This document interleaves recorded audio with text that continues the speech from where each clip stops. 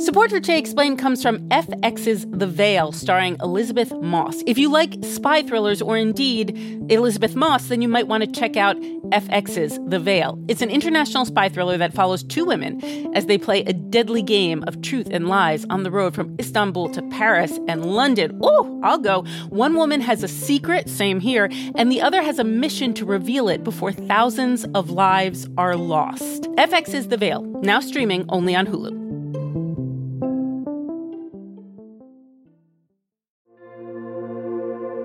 Support for this podcast comes from Planned Parenthood.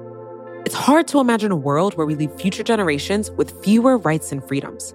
Since the Supreme Court's decision to overturn Roe v. Wade, politicians in nearly every state have introduced bills aimed at blocking people from getting the essential sexual and reproductive care they need, including abortion. Planned Parenthood believes everyone deserves access to care. And with supporters like you, they can reclaim our rights and protect and expand access to abortion care. Visit PlannedParenthood.org/future to learn more and support their cause.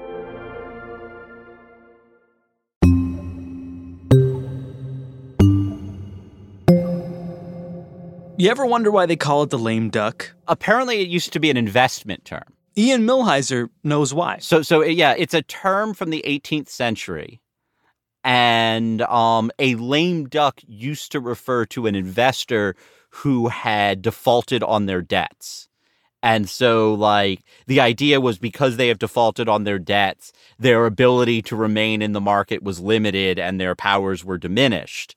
And then that term came to be applied to politicians who, were also on the way out. Short-timer syndrome. Yeah.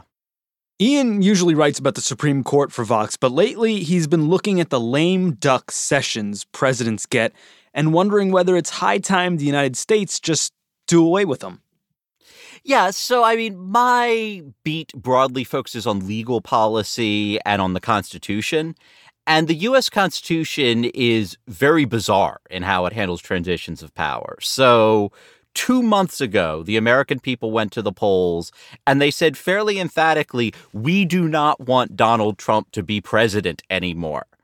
And yet here we are more than 2 months after the election, and Donald Trump is still president.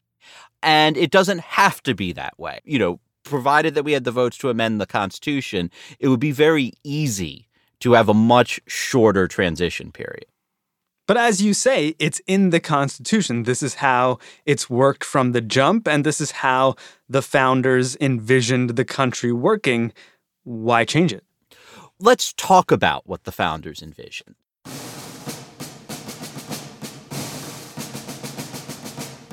The way that a presidential election was conducted close to the founding of the country is that people would have to travel wherever the election was being held, and that itself could be an ordeal if you lived many miles from your county seat. The ballots would be gathered in one place, they'd be counted, but there wasn't telephones, there wasn't even telegraphs. So the only way to get word of how many people in your community voted for who was to send someone, probably by horse and buggy, to a central location to tell them, hey, we had this election and 800 people voted for George Washington. So people would have to travel, by horse and buggy, often through swamps, as the South especially wasn't very developed at this point in time. And then once the state knew who had won the election in that state, they'd have to notify the presidential electors. And so word would have to travel to the presidential electors, often across swamps by horse and buggy. And then the electors would have to meet, and then Congress would have to meet. And all of this just took a lot of time when you didn't have any way to communicate quickly, when you were traveling on horseback, and when you didn't, in many parts of the country, have, good, reliable roads. So this nation that I'm describing right now, that doesn't look like what the United States looks like right now. We don't need this big, long period that exists to accommodate the fact that it used to take a really long time to conduct an election. Well, because I know you just can't wait, let's talk about what the presidential transition in this lame duck period looks like some, 250 years later in 2021. Right. How has this transition gone from, let's say, November 7th, when the major media networks and much of the country, the majority of the country, realized Donald Trump had lost the election? So this has been an unusually active lame duck period. So it started really the night of the election with Donald Trump falsely claiming that the election was stolen from him. From all of us, from me, from you, from our country, this was a fraudulent election. We've had a rush of corrupt pardons. With just 4 weeks left in his presidency, President Trump late tonight granted 15 pardons and 5 commutations. Among them, full and unconditional pardons for 2 congressmen who had been convicted on corruption charges and forced to resign. We've had a major stimulus bill. A standoff between President Trump and U.S. lawmakers has ended with word he has finally signed a U.S. COVID relief and government funding bill. And then we had an insurrection.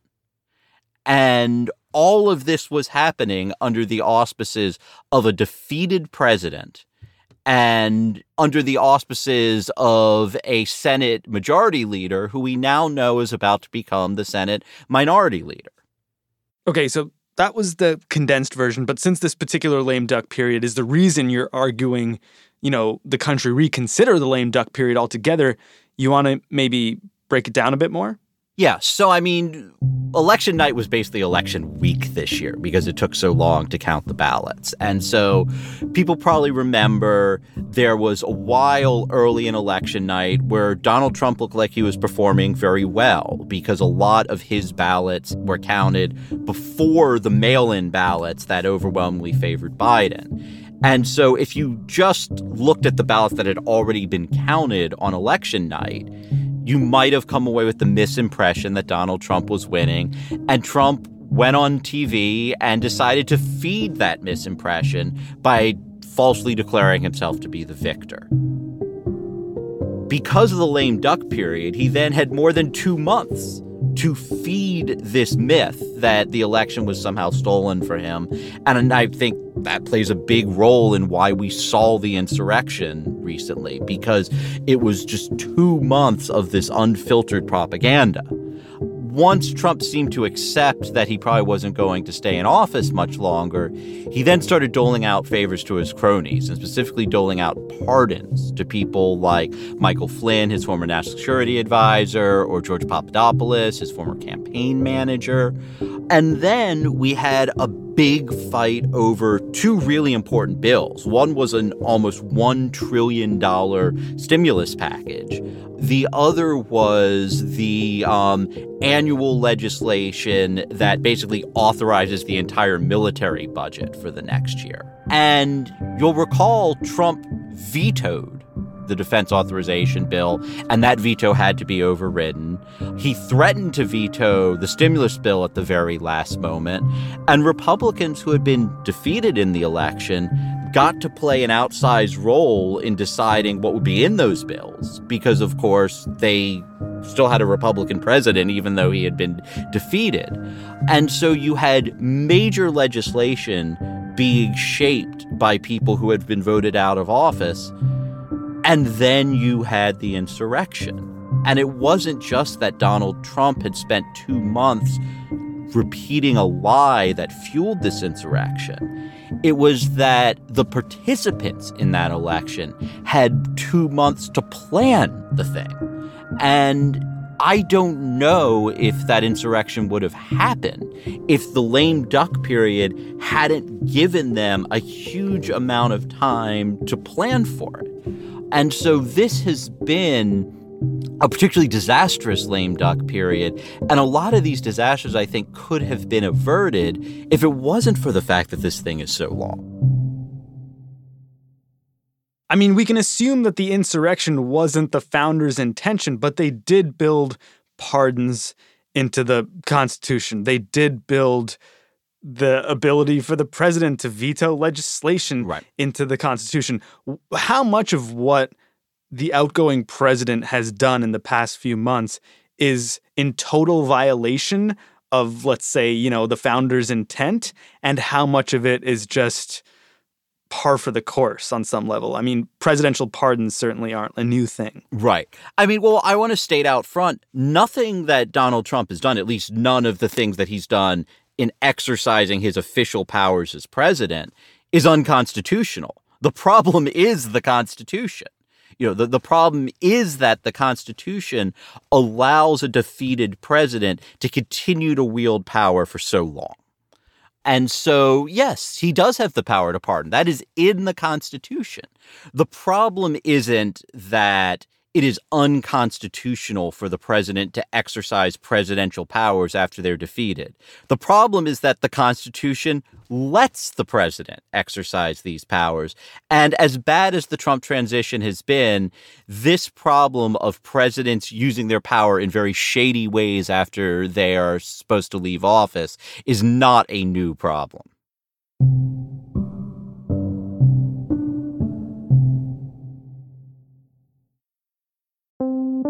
Support for Jay Explained comes from FX's The Veil, starring Elizabeth Moss. If you like spy thrillers or indeed Elizabeth Moss, then you might want to check out FX's The Veil. It's an international spy thriller that follows two women as they play a deadly game of truth and lies on the road from Istanbul to Paris and London. Oh, I'll go. One woman has a secret, same here, and the other has a mission to reveal it before thousands of lives are lost. FX's The Veil, now streaming only on Hulu.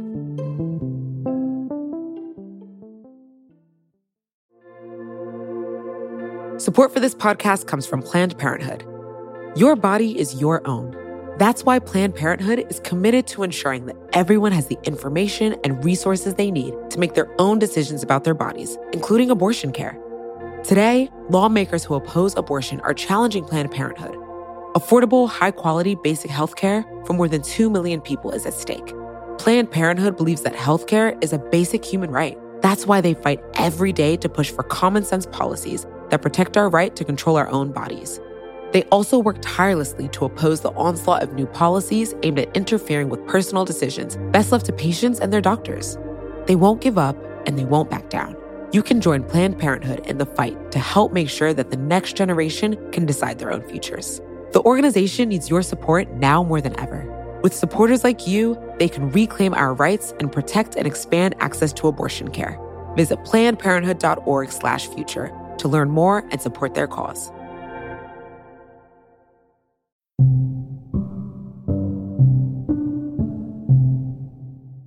Ian, I think, the mistakes of the outgoing president in his lame duck period are pretty fresh on everyone's mind. But you wrote an article up on the website, Vox.com, that points to a few examples throughout history. How many you got? Yeah, so I mean, before this disastrous transition that we're now finally coming to the end of, I think there were 3 previous transitions that really just ended catastrophically. What's the worst? So the worst transition in American presidential history is the transition from James Buchanan to Abraham Lincoln. This is how the Civil War happened. That's pretty bad. Yeah, it was bad. So after Lincoln was elected, Lincoln was from the newly formed Republican Party, which at the time was the closest thing that America had to a racial justice party. And the southern slaveholding states didn't like that very much. And so after Lincoln's election, but before his inauguration, 7 states seceded, while a politically paralyzed Buchanan presided. That was made worse by the fact that Buchanan was pro-slavery. He gave an address to Congress while this was all going on, where he said basically, look, I can't do anything about these seceding states. I can't even use the military to secure the U.S. military forts in the South. And so what happened was that the South got this entire lame duck period. And it's worth noting that back then, the lame duck period was longer. It went until March. The South got this long lame duck period where they got to set up their government, where Southern militias actually invaded many of these U.S. military forts and seized weapons that would later be used to fight a civil war against the North. The ensuing Civil War would become known as Buchanan's War. I don't think that the Civil War could have been avoided, but if Lincoln had come into office much sooner, he would have potentially been able to secure those forts.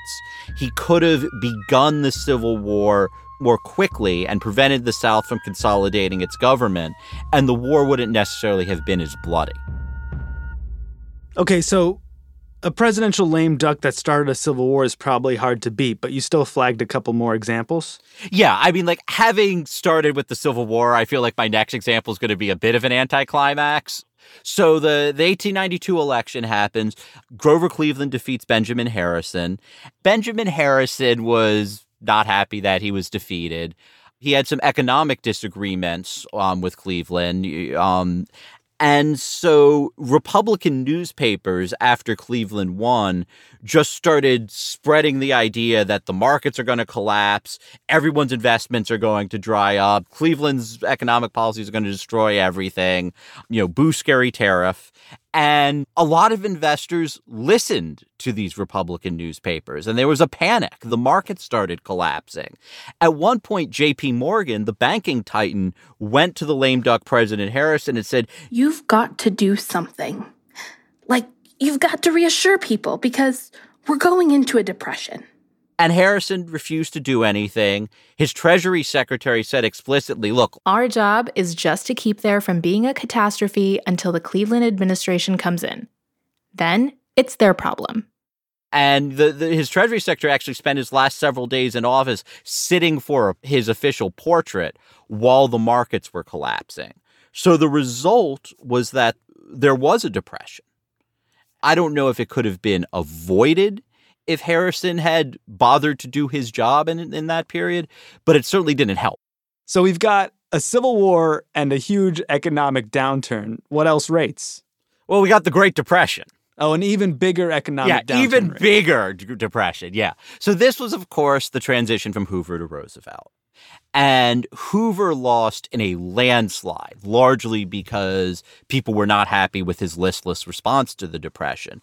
Roosevelt campaigned on what at the time was completely unprecedented. I mean, the type of active government, the regulation, the kind of big federal programs that Roosevelt promised in the New Deal weren't just unprecedented in this period. They were viewed as illegitimate by many of the elites in American society. And one person who viewed them as illegitimate was Herbert Hoover. And so rather than trying to, spending that lame duck period mitigating the Depression, Hoover spent it trying to convince Roosevelt to embrace austerity and to abandon the New Deal. It didn't work, but it delayed our ability to respond to the Great Depression. And it's worth noting that I mentioned before that it used to be that presidential transitions and congressional transitions happened in March. While the Hoover to Roosevelt transition was going on, I think it was so obvious to the country that this long lame duck period that we had back then was untenable that the 20th Amendment was ratified. And it was actually the 20th Amendment that shortened the lame duck period to January. The 20th Amendment, not to be forgotten here, we have as a country come together before to say this lame duck period is problematic, and yet it has continued to be problematic since then. Yeah, I mean, I think that there's several problems that are inherent in any kind of lame duck period. One is just that it's anti-democratic. Again, Donald Trump was thrown out of office. The American people said, we do not want this guy to be in charge. So why is he still wielding power? The second problem is that when you've been voted out of office and you don't have to face the voters again, there's no accountability mechanism. And so you tend to see things like corrupt pardons. It can be a time where presidents can push unpopular policies because what do they have to lose if they've already been thrown out of office? And then there's another problem, which is that other countries don't know how to conduct diplomacy necessarily with a lame duck president. In the early 1980s, two senators proposed shortening the lame duck periods that the presidency would turn over on November 20. Senator Claiborne Pell from Rhode Island was one of the sponsors of this amendment. And one of the reasons that he gave was he pointed to the Iran hostage crisis in the late 70s and the early 80s. We continue to face a grave situation in Iran where our embassy has been seized and more than 60 American citizens continue to be held as hostages While this was going on, President Carter was defeated. And the problem was that Carter couldn't effectively negotiate with the Iranians to free these hostages because Carter was on his way out, and Iran didn't even have any way of knowing whether they could trust Carter's successor to keep a deal that they struck with Carter. And Reagan couldn't negotiate with the Iranians because Reagan wasn't president yet. So he wasn't authorized to speak on behalf of the United States. So you had this period where there was a foreign policy crisis going on, and there was no one person who was really empowered to speak on behalf of this country. Day one of Ronald Reagan's presidency and day one of freedom for 52 Americans. Though thousands of miles apart, these two historic events moved almost on parallel tracks today. The new president had not been in office an hour when the former hostages became free men and women again. And so one of the arguments that Senator Powell raised was, look, we just can't have that for the sake of our own national security. Other nations need to know who to talk to if they want to speak to someone who speaks on behalf of the United States. How do other countries do this? Most of our peer nations have much quicker transitions, partially because they have constitutions that weren't written in the horse and buggy era. So let's start by talking about our neighbor to the north. Canada last had a transition of power where power shifted from one party to another in 2015. And from the day that Justin Trudeau's Liberal Party won that election until the day that Justin Trudeau was sworn in was a little over 2 weeks for them to get from their election to the completion of their transition period. And that's actually fairly long compared to other countries. India took 10 days for its transfer of power the last time they had a transfer from one party to another. Japan also took 10. France, when Emmanuel Macron was elected president, he became president 7 days later. And Britain, of the nations I've looked at, has done this the fastest. Britain, when the Tories beat the incumbent Labour government in 2010, that's the last time that there was a transfer of partisan power in Great Britain. David Cameron was sworn in as prime minister 5 days after the election. So, modern democracies don't find it difficult to do quick transitions. I don't think that we could do our transition instantaneously. I mean, there's still some time necessary to count the votes and to certify the elections. And that, especially in a decentralized system where you have 50 different states all with their own process, maybe that takes 2 weeks. I mean, maybe we need a full 2 weeks. Maybe we can't do it as fast as England does it or as fast as India does it. But there's no reason why we need to spend 2.5 months on this. We have known for sure that Joe Biden was the president-elect of the United States for more than 2 months now. You make a compelling case, Ian, but thinking about all the things on President-elect Biden's agenda, is there any momentum or, will for abolishing the lame duck? Well, I mean, I think realistically, there's a lot of things that are higher on the priority list right now. The Senate has to confirm Biden's cabinet. Biden just proposed a nearly $2 trillion stimulus bill. There's an impeachment trial coming up. So, there are a lot of items on the list, and there also isn't going to be another presidential transition for at least another 4 years. So we've got time to deal with this. But I hope that we make the choice to fix this problem. It's very hard to amend the Constitution, but I don't see a reason why either party should oppose this. Democrats, they've just seen what can go wrong if you have a long transition. And Republicans, they have no way of knowing that they would be hurt by it. They could be helped by it. I mean, if they push through an amendment right now that shortens the transition period, the biggest loser out of that amendment is going to be Joe Biden because it's going to cut 2 months off of his term.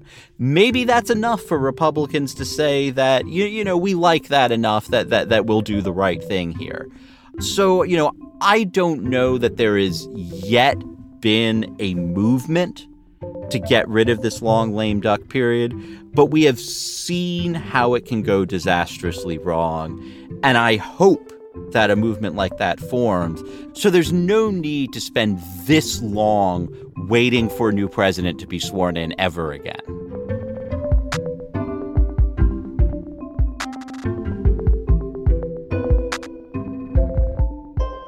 You can read Ian's piece about the lame duck and why he thinks it's time to shorten it even further over at Vox.com. I'm Sean Rameswaram. It's Today Explained.